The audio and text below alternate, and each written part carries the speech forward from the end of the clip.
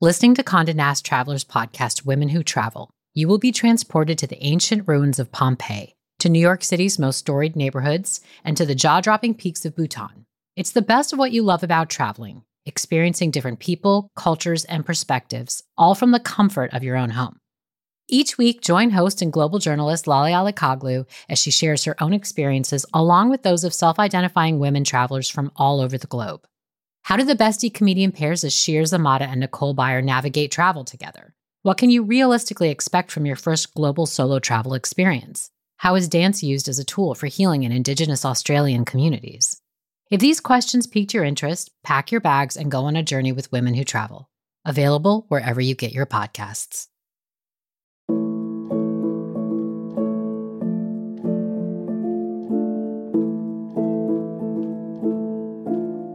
The next year is my bat mitzvah. I've been working on my speech for my candle lighting ceremony in which I thank my folks, friends, and loved ones. I'm so excited to perform for everyone. Especially my dad, who's flying halfway around the world to see it. 3 days before the big day, I head to Tom Bradley Terminal to pick him up. It's me, my mom, my little sister, who's 6 months old. I stand at the same railing. This time, I'm tall enough to peek over it. But as the last person rounds the corner to walk up the ramp, my dad still hasn't shown up. My mom walks over and talks to the airline lady who tells her he never got on the plane. There's nowhere to call. There's no way to get a hold of him. So my mom calls my grandmother, who rushes over. She's a tough broad whose resourcefulness was able to bring my whole family over from Uzbekistan. Her one downfall? She burps when she gets nervous. Usually, it's a welcome bit of comedic relief, but now it just adds to the cacophony of panic in the airport. Everyone is freaking out, and I'm scared too. Where's my dad?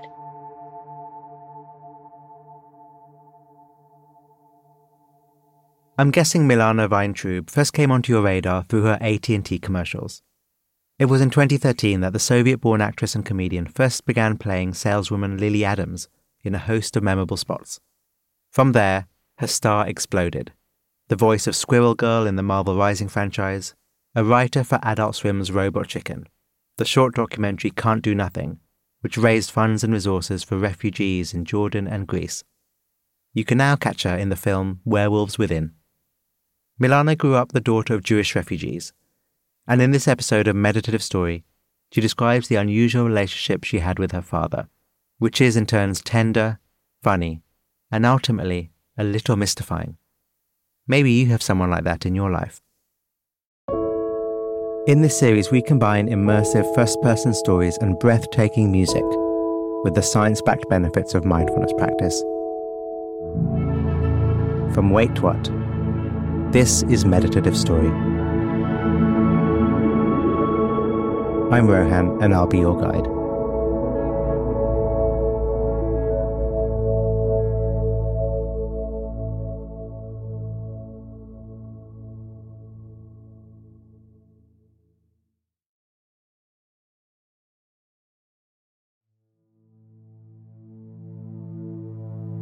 The body relaxed. The body breathing. Your senses open, your mind open. Meeting the world.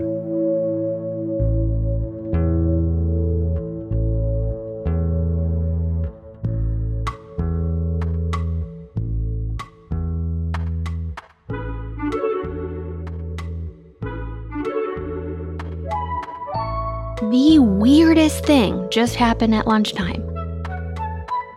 Kevin and I have been friends since pre-K, so that's like 8 years now. We're sitting at the end of the lunch table, eating our sandwiches, and he tells me his dad owns a restaurant. I assume the restaurant is in Russia because my dad also owns a business and his business is in Russia. But then Kevin invites me to visit his dad's restaurant, and I say, Kevin, come on, how are we going to get there? And he says, it's on Sunset Boulevard. My mom can drive us, no problem. And I think, wait, your dad lives here? In Los Angeles? I thought all Russian dads lived in Russia. This blows my mind. Honestly, I assumed being away all the time was like a cultural thing. But now I'm finding out living far away is just a my dad thing. Going to Tom Bradley International Terminal in LA is like going to grandma's house. I'm 10 and I know the route by heart. I know where we should park. I know where to stand so I can be the first one to see him before he rounds the corner. The terminal is all cold stone and metal, but it's one of my favorite places in the entire world. There's a giant screen that's always changing, flipping numbers and letters, showing us all the landings and arrivals and the cities people are coming from. A long silver railing separates me and a giant group of people from those we're here to greet. I love watching people reunite. The tears and hugs, but I can't get distracted. I have to catch my dad's eyes before he catches me not looking. I'm little enough to squeeze between people and I hang under the railing, waiting for him.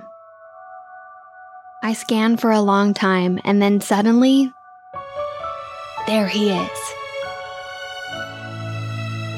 He turns the corner, looks up and yells, "Monsieur!" It's his nickname for me. I take off towards him, the loose sole of my Keds catching and almost tripping me before I catch myself. He's pushing his luggage cart up the long, inclined path as fast as he can. No doubt they intentionally designed the international terminal this way as a clear metaphor and message to the immigrants entering. Your journey is uphill. I run past the designated do not cross line into my dad's arms, crashing my face into his neck and getting a big, comforting whiff of his old leather jacket. My dad's back. Again. In elementary school, my dad is with us 1 month and then gone 1 month. As the years go on, it starts to be here 1 month, gone 2 months. Then here 1 month, gone 3 months. Then here 2 weeks, gone 6 months. Most of the time, I don't even miss him. It's just normal. But he misses a lot of stuff in my life. He doesn't get to see me play Santa Claus in the school holiday show, all of the daily drama with my friends and later on my boyfriends, the classes that are hard for me, the art projects I crush, most of puberty. He's working over there to give us a better life here. He's doing his best. I know that. I know he loves me. As I get older, we begin to fight more. As soon as he arrives, I ask when he has to leave. Bracing myself, I say, "Why do you have to? We have all we need here, except you. We just need you." "Oh, wouldn't that be nice to stay?" he says. "Oh, you don't think I want to stay?" he says.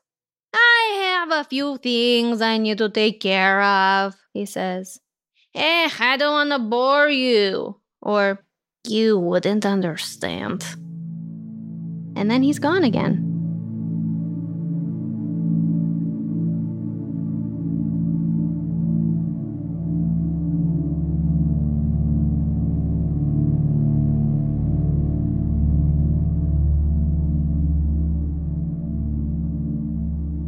Are you here?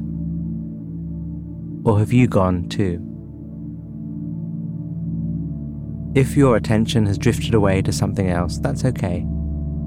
Just use this as an invitation to bring it back.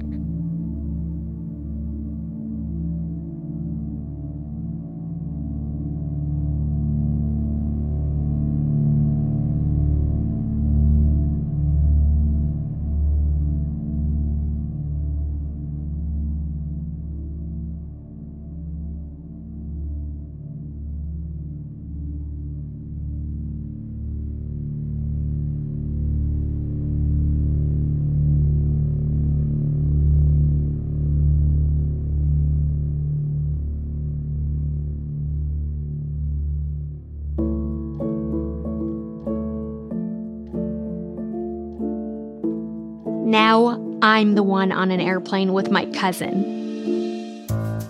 I'm 12, and it's my first trip back to Uzbekistan since we came to America when I was just 2 years old. When we land, my dad is standing there, waiting, smiling with his whole face. He scoops me up with a hug like I'm 6 years old. But it makes me so happy I let him. Then he takes me and my cousin out to eat with a bunch of his friends. The food just keeps coming. Plates of plov, which is this rice dish with carrots and lamb that's almost sweet. He orders lipyoshka. It's a bread thing that's flat in the center so it's thin and crunchy, but really fluffy around the sides. He takes the hot lipyoshka with his hands and rips it into pieces so it cools down for everybody. When the bill comes, it's like $8. My dad pays, and I think, this place is awesome. He drives his Jeep Cherokee to his office, and the cool marble floors are a huge relief after the hot sun outside. He introduces me to all his employees and shows me his big desk and his own big office, and one woman whose whole job is to make snacks for all the other workers, and me. You know, my dad makes sense here. He's the center of everything and just seems so in his element. Seeing him here helps me understand him better. But I also get a clearer sense of what I'm missing. The next year is my bat mitzvah. I've been working on my speech for my candle lighting ceremony in which I thank my folks, friends, and loved ones. I'm so excited to perform for everyone, especially my dad, who's flying halfway around the world to see it. 3 days before the big day, I head to Tom Bradley Terminal to pick him up. It's me, my mom, my little sister, who's 6 months old. I stand at the same railing. This time, I'm tall enough to peek over it. But as the last person rounds the corner to walk up the ramp, my dad still hasn't shown up. My mom walks over and talks to the airline lady who tells her he never got on the plane. There's nowhere to call. There's no way to get a hold of him. So my mom calls my grandmother, who rushes over. She's a tough broad whose resourcefulness was able to bring my whole family over from Uzbekistan. Her one downfall? She burps when she gets nervous. Usually, it's a welcome bit of comedic relief, but now it just adds to the cacophony of panic in the airport. Everyone is freaking out, and I'm scared too. Where's my dad? After several hours at the airport, we return home to wait by the phone. Days later, we learn that he was arrested as soon as he got off his connecting flight in Paris.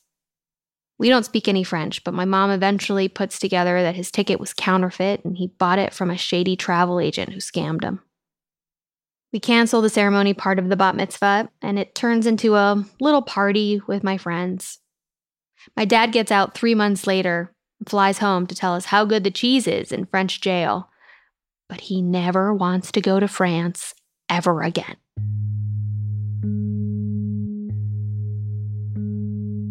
I am in my mid-20s before I realize that it is unusual for one's father to call every single day. But he's done it my whole life.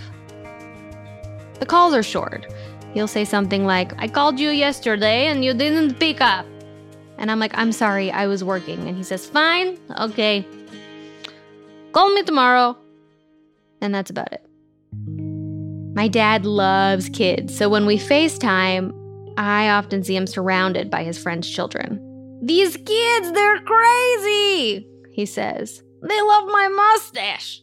They yank him away to go play with them, and he introduces us over video. I'm a little jealous. Nowadays, I only see my dad in person every 2 or 3 years. He'll come occasionally for a wedding or funeral. Between his visits, 2 of my friends lose their dads, and it hits me how much regret I'll feel if mine passes before I really get some quality time with him, and possibly convince him to be a bigger part of my life. So, I call him this time. We talk for a minute or two, and we make a plan to meet in Santorini, Greece, a place I've always wanted to visit, and just a short plane ride for him. The trip is everything I want it to be. We both love water and seafood and being on a catamaran. We both stop what we're doing to watch the sunset. We both love Greek people. The island seems like it's designed for partying, but that's not what we're here for. I'm really happy to sit on a beach with a book, and my dad is really happy to fall asleep next to me while I do that. On one of the last nights, we find a new restaurant at the end of a stone street, where we can sit in a big open-air courtyard under bistro lights. We do what Russians do best, which is just yell at each other. We yell when we're laughing, we yell when we're talking, we yell when we're fighting. We eat and we talk and we laugh and we yell. I feel so grateful for this trip, for getting to spend time together. It all feels so sweet, which quickly turns to bittersweet. I don't want to have to wait some unknown number of years to see my dad again. So I bring up the conversation we've had many times before about him moving to the States. And he starts up again on how it's out of his hands. He has no choice. I have to go back. It's terrible. I miss you guys, but I have to go back. It's an illusion that this is out of his control. Our Russian yelling turns from happy to angry. No one is making you go back, Bop. We don't need your money at this point. You're not making money for us. We're grown. What we need is him, our dad. We need hugs and someone to go with us to get our car fixed. We need more of him in our lives. My dad and I both shout and cry right there at the table. He paid the check, and I walk home on my own. 2 days later, he flies home to Moscow, and I eventually go back to Los Angeles. He continues to call every day. But I don't see him again for years.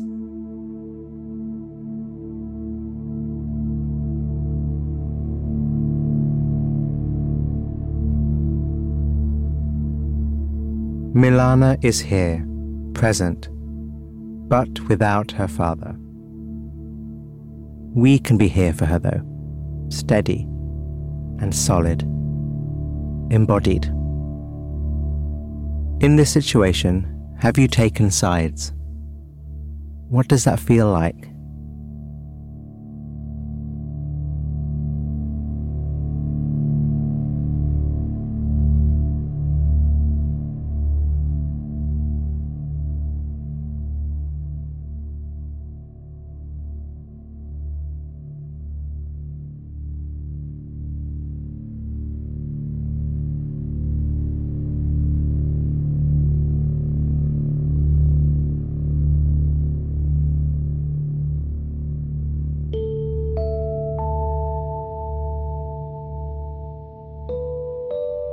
I'm 16 weeks pregnant, and I asked my cousin to find out the baby's gender from the doctor, but don't tell me. Instead, I asked her to tell my neighbor, who will bake us a tiny gender reveal cake. My husband and I lay out a blanket. We're at the park with our dog, a phone propped up on a tree to capture this moment, about to cut into a cake to see if it's pink or blue inside. Breathe, Milana, my husband says. I must have been holding my breath. Together, we hold the cake knife and push down. 1 cut, 2 cuts. Is that frosting blue? My husband laughs in disbelief. It's a boy? I imagine my son. Then, immediately my father. My dad is going to be so happy. He had 2 girls, but I always wished there was a boy in the mix too. I FaceTime my dad from the picnic blanket. I tell him I'm having a son, and he has a cigar at the ready. He whoops and laughs and lights it on screen. His joy is infectious, even across the 7,000 miles that separate us. The daily calls change. How's the boy? Show me the boy. I'm going to FaceTime you right now. Show me the boy. My dad books a trip to California to meet him. After 12 hours on a plane from Russia, he wants to come over directly. Instead, I tell him we're sticking to the plan I made him agree to beforehand. He takes a COVID test, quarantines, then tests again. He's not happy about it, but I don't back down. I tell him, sorry, nothing matters to me more than his health. You've been gone this long, you can wait a few more days. When my dad gets to my house, the baby is sleeping in this little swing in our living room. My dad wants to wake him, and I say, we have to let him sleep a little longer. My dad sits on the floor next to the swing for 20, 30 minutes maybe, just staring at him until he wakes up. Then my dad picks him up and kisses him all over. He kisses his face, his belly, his neck. He says, I want to kiss his butt. Is that weird? Can I kiss his butt? I say, yeah. Yeah, you can kiss his butt. He's over the moon smitten by this kid. But I also know these days are numbered.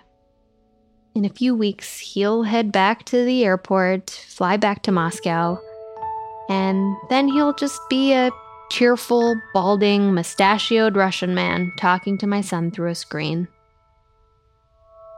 You can't change people. You know this, but you try anyway, and you try and you try and you try, but you can't. Then, one day, you see that you can change yourself. My first day back at work is a press day for an upcoming movie. I do 6 hours of back-to-back Zoom calls with reporters from my bedroom, while my mom and husband take care of my baby in the next room. It's agony being even this far from him. I want something different for us, different from what I had. I want the closeness that comes from staying close.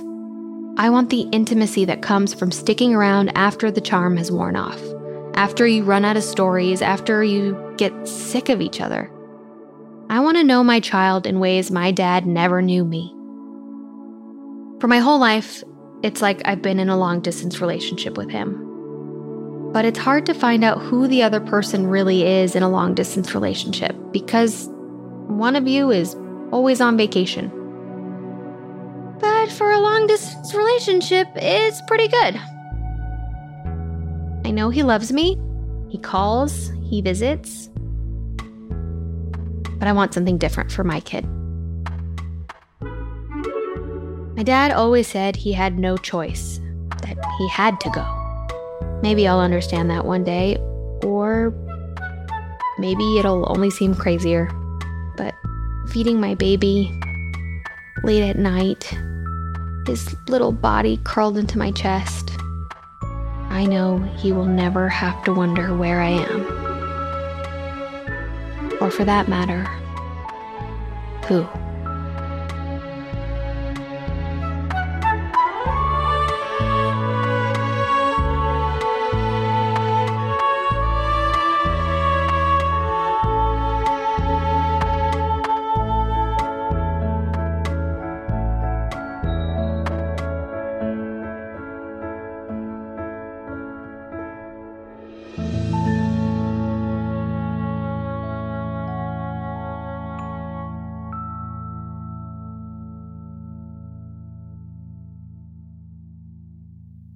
Thanks to Milana's story, I'm reflecting on two things. What it means to be present for someone else, and what it's like to go away and come back, again and again. So that's the thread we'll explore in our short meditation together, and we'll do a very classic meditation with a little twist of my own.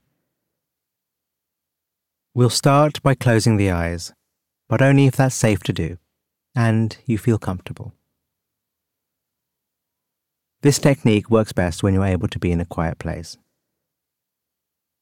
And having the body in a way that encourages alertness. So if you're sitting, letting the back be straight. If possible, the body also held in a way that encourages openness, letting the belly and face and hands be soft. Alert and open. Balanced.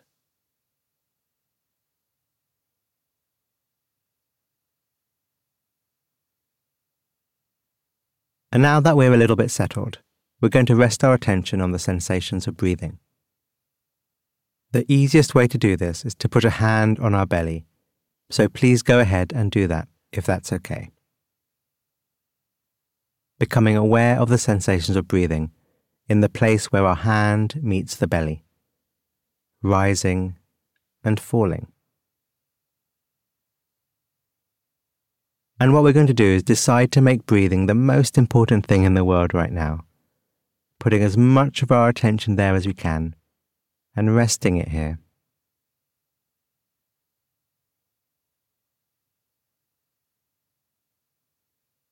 Connecting with the sensations of breathing here in the belly. Enjoying the gentle rhythm, and letting the mind sink down and rest here.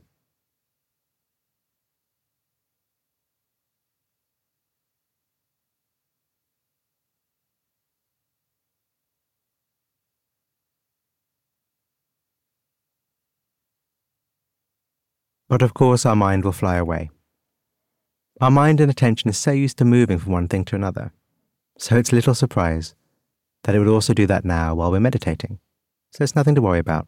You're not doing it wrong. So given that we are easily distracted away, what we're going to do is train ourselves to be more steady. And we do it like this. Despite our best intention to stay connected to our breathing, we will notice our mind slipping away. And each time we notice that our minds have slipped away from the breath, we just bring it back to the breath in the belly. And we mark that by saying the word back softly to ourselves. So let's give it a go. With hand on belly, we connect with the sensations of breathing here. Then, when we find that we become distracted by something, we just bring our mind back to the breath and say the word back to ourselves.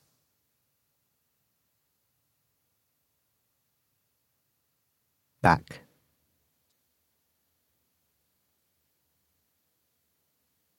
Back.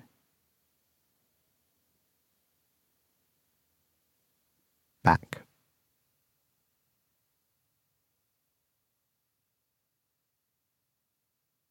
By saying the word back each time we notice we've gone away and come back to the breath, we're training our mind, training our ability to both notice distraction and to rest the mind in one place, abilities that are so useful at work and in life in general. So, let's give it another go. Remember, first with hand on belly, we settle all our attention onto the sensations of breathing we find here.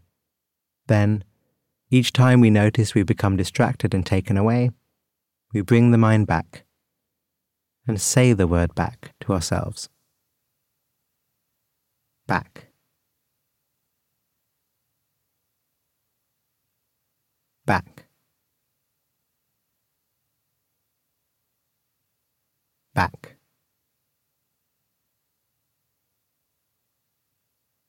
I'm back.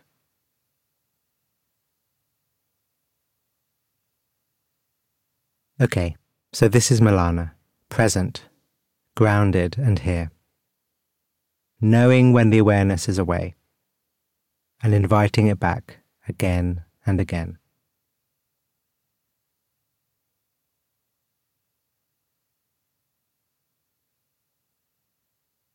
This is one kind of training, the patience of bringing the awareness back again and again. There is another kind of training though, and it's understanding why the awareness has slipped away. So next time you're trying to do something focused, be that in work or in relationship, get interested in that. Yes, notice that the mind has wandered away, but if you can catch why it wandered away, what the trigger was, then there is real transformative wisdom to be had.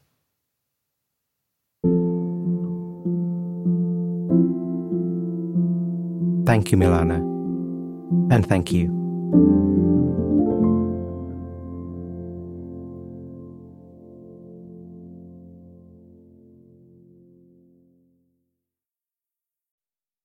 On behalf of the team at Meditative Story, thank you for spending time with us today.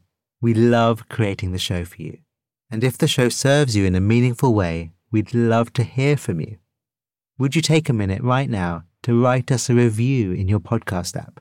When you leave a review, it really inspires our team, and we're a group who derives so much energy from understanding how Meditative Story impacts you.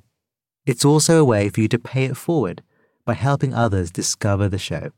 So if leaving a review speaks to you today, we'd really appreciate it.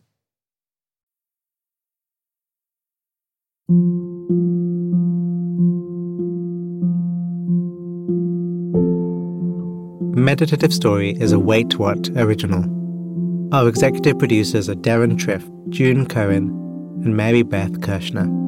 The series is produced by Dorothy Abrams. Original music and sound design by Ryan Holiday. Chris Collin is our head writer, with scriptwriters Peter Kirkley, Florence Williams, Jess Winfield, Hannah Brencher, Belle Shea, and Andrew Rincon. Technical support from Robin Wise. Mixing and mastering by Brian Pugh. Special thanks to Emily McManus, Christina Gonzalez, Anna Pizzino, Ben Richardson, Sarah Tartar, Kelsey Capitano, Tim Cronin, Colin Howarth, Charlie Menezes, and Adam Heiner. And I'm Rohan Gunatilaka, creator of the Buddhify Meditation app, and your host. Visit meditativestory.com to find the transcript for this episode.